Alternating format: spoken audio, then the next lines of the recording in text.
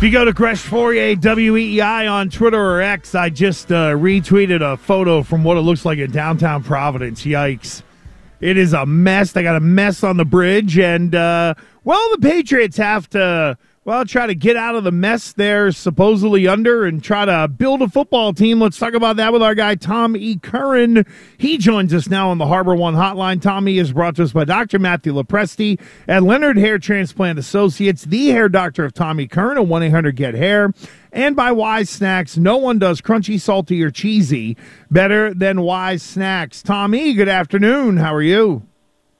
Hey, Andrew. What's going on, my friend? Hello, Christian. Hello, Tom. How are you doing? Good, buddy. Back in the great state of Massachusetts, huh? Missing Vegas at all, buddy? Yep. Yeah, how was Absolutely. Vegas for Ready the to Super get Bowl? after it.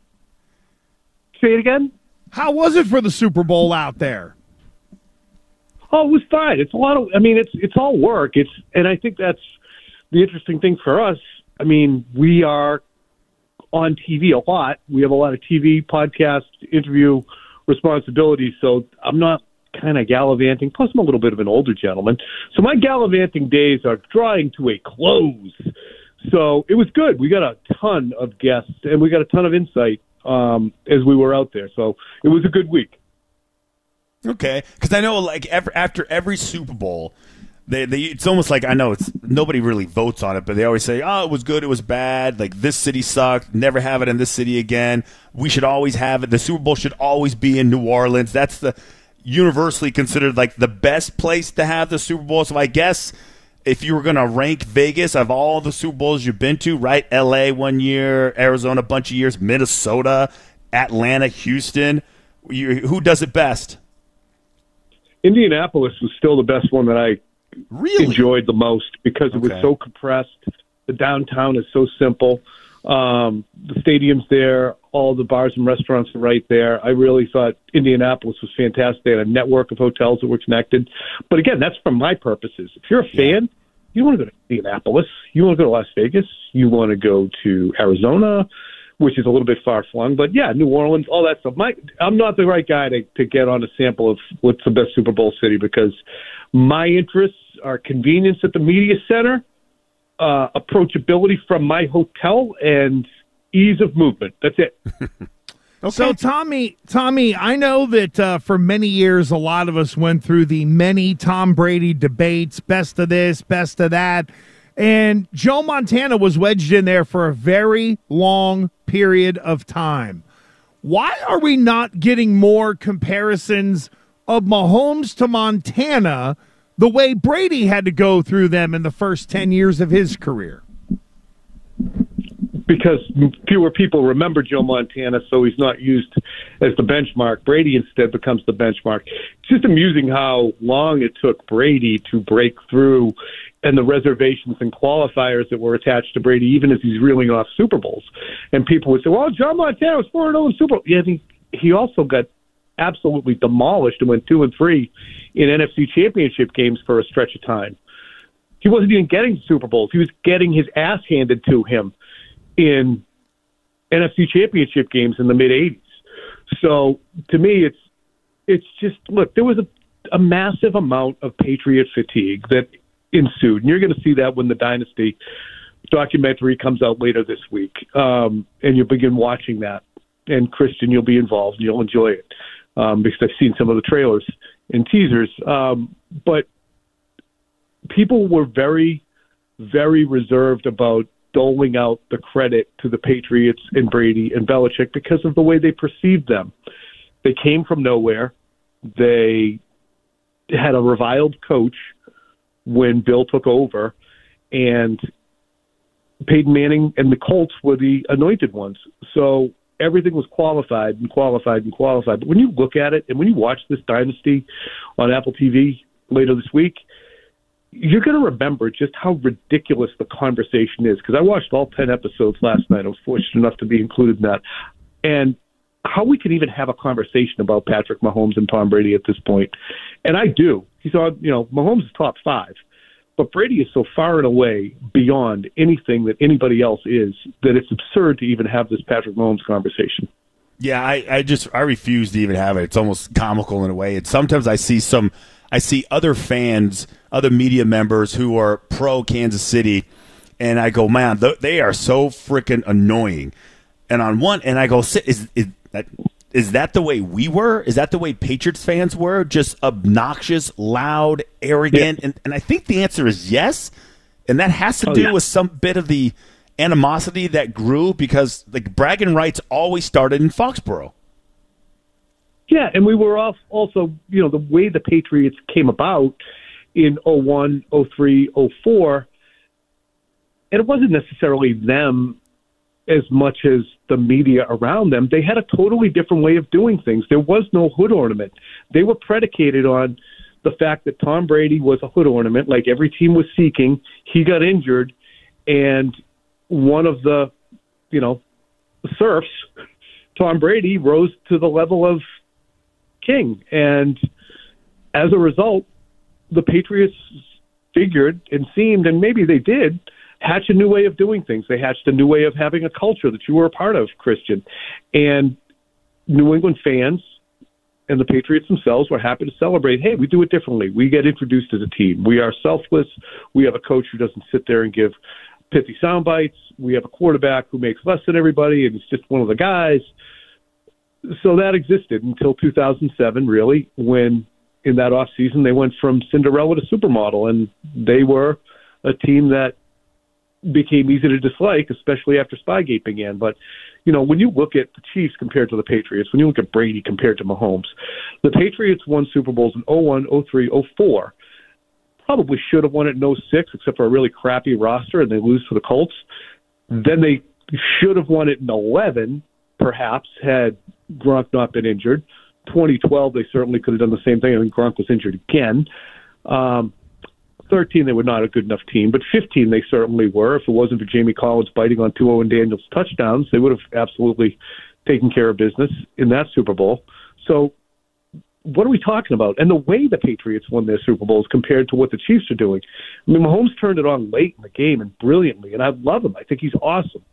He's one of those guys who belongs to the Mount Rushmore. But what the Patriots accomplished in these games over and over and over again, what Brady did, Mahomes isn't even in the same friggin' galaxy.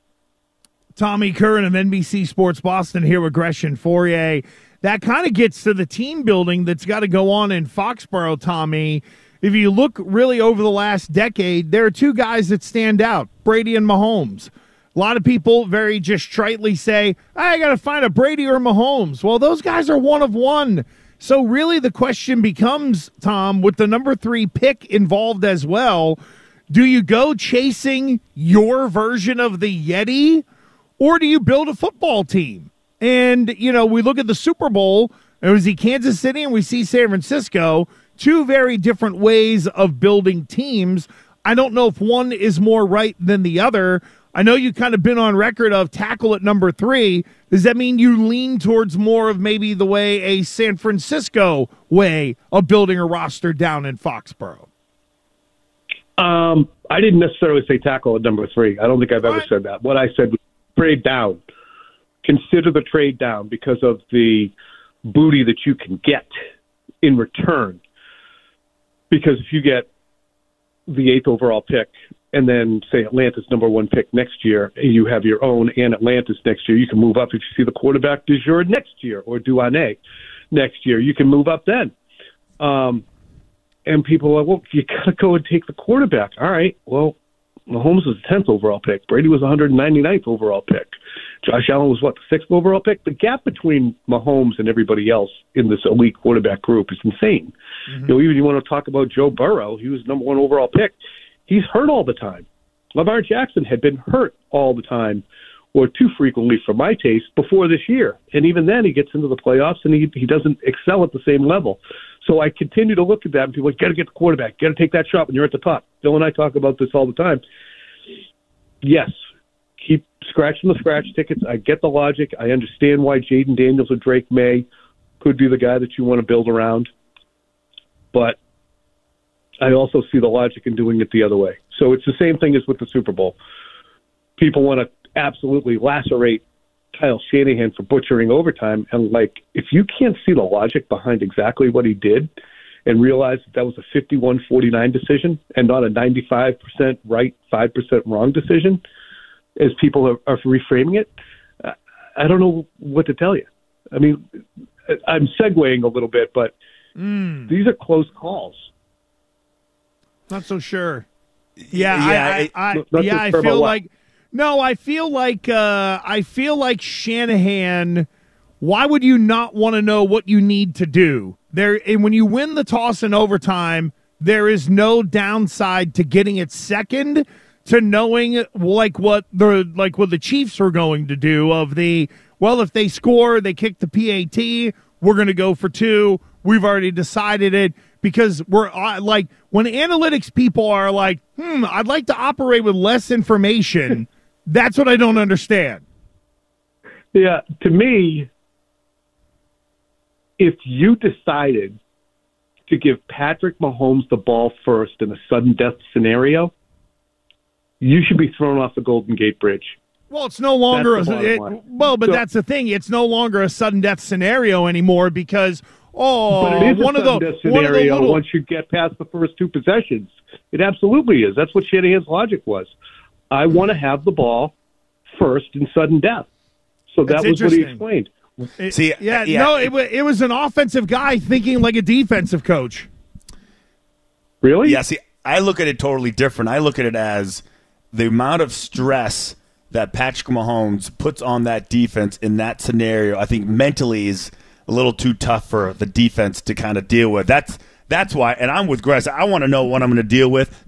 Both sides said that they knew what they were going to do beforehand. The Chiefs said they were going to, if they got the ball, if they scored, they're going to go for 2, which is fine. I wonder what the 49ers would have done. They settled for a field goal, but they had no choice. But I'm going to circle back.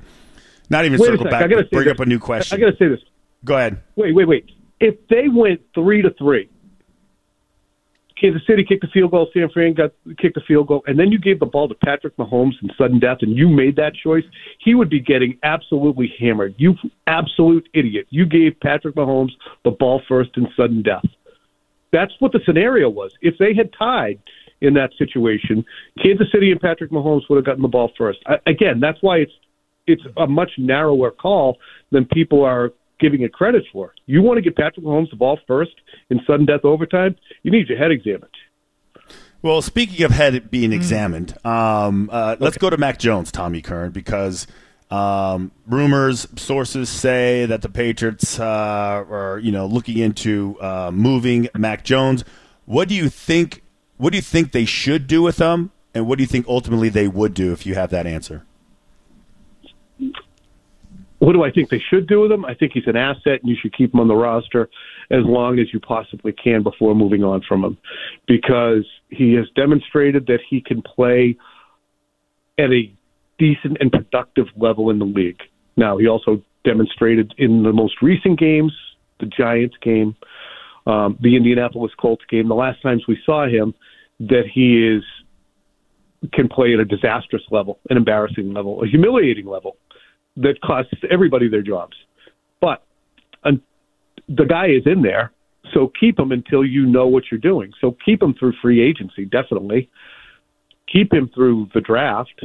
If you have Gardner Minshew and Jaden Daniels and Bailey Zappi on your roster at that juncture, yeah, you can trade Mac Jones, release Mac Jones, leave him at the curb.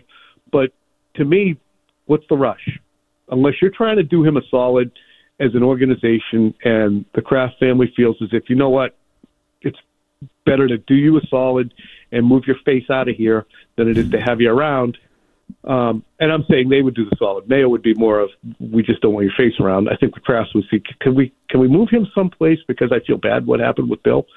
But I think he's going to end up elsewhere, which is an understatement.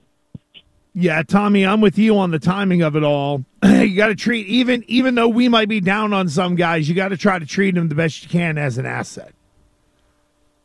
Yeah, it's, again, what happens if the free agent quarterback you sign gets in a moped injury in the Bahamas?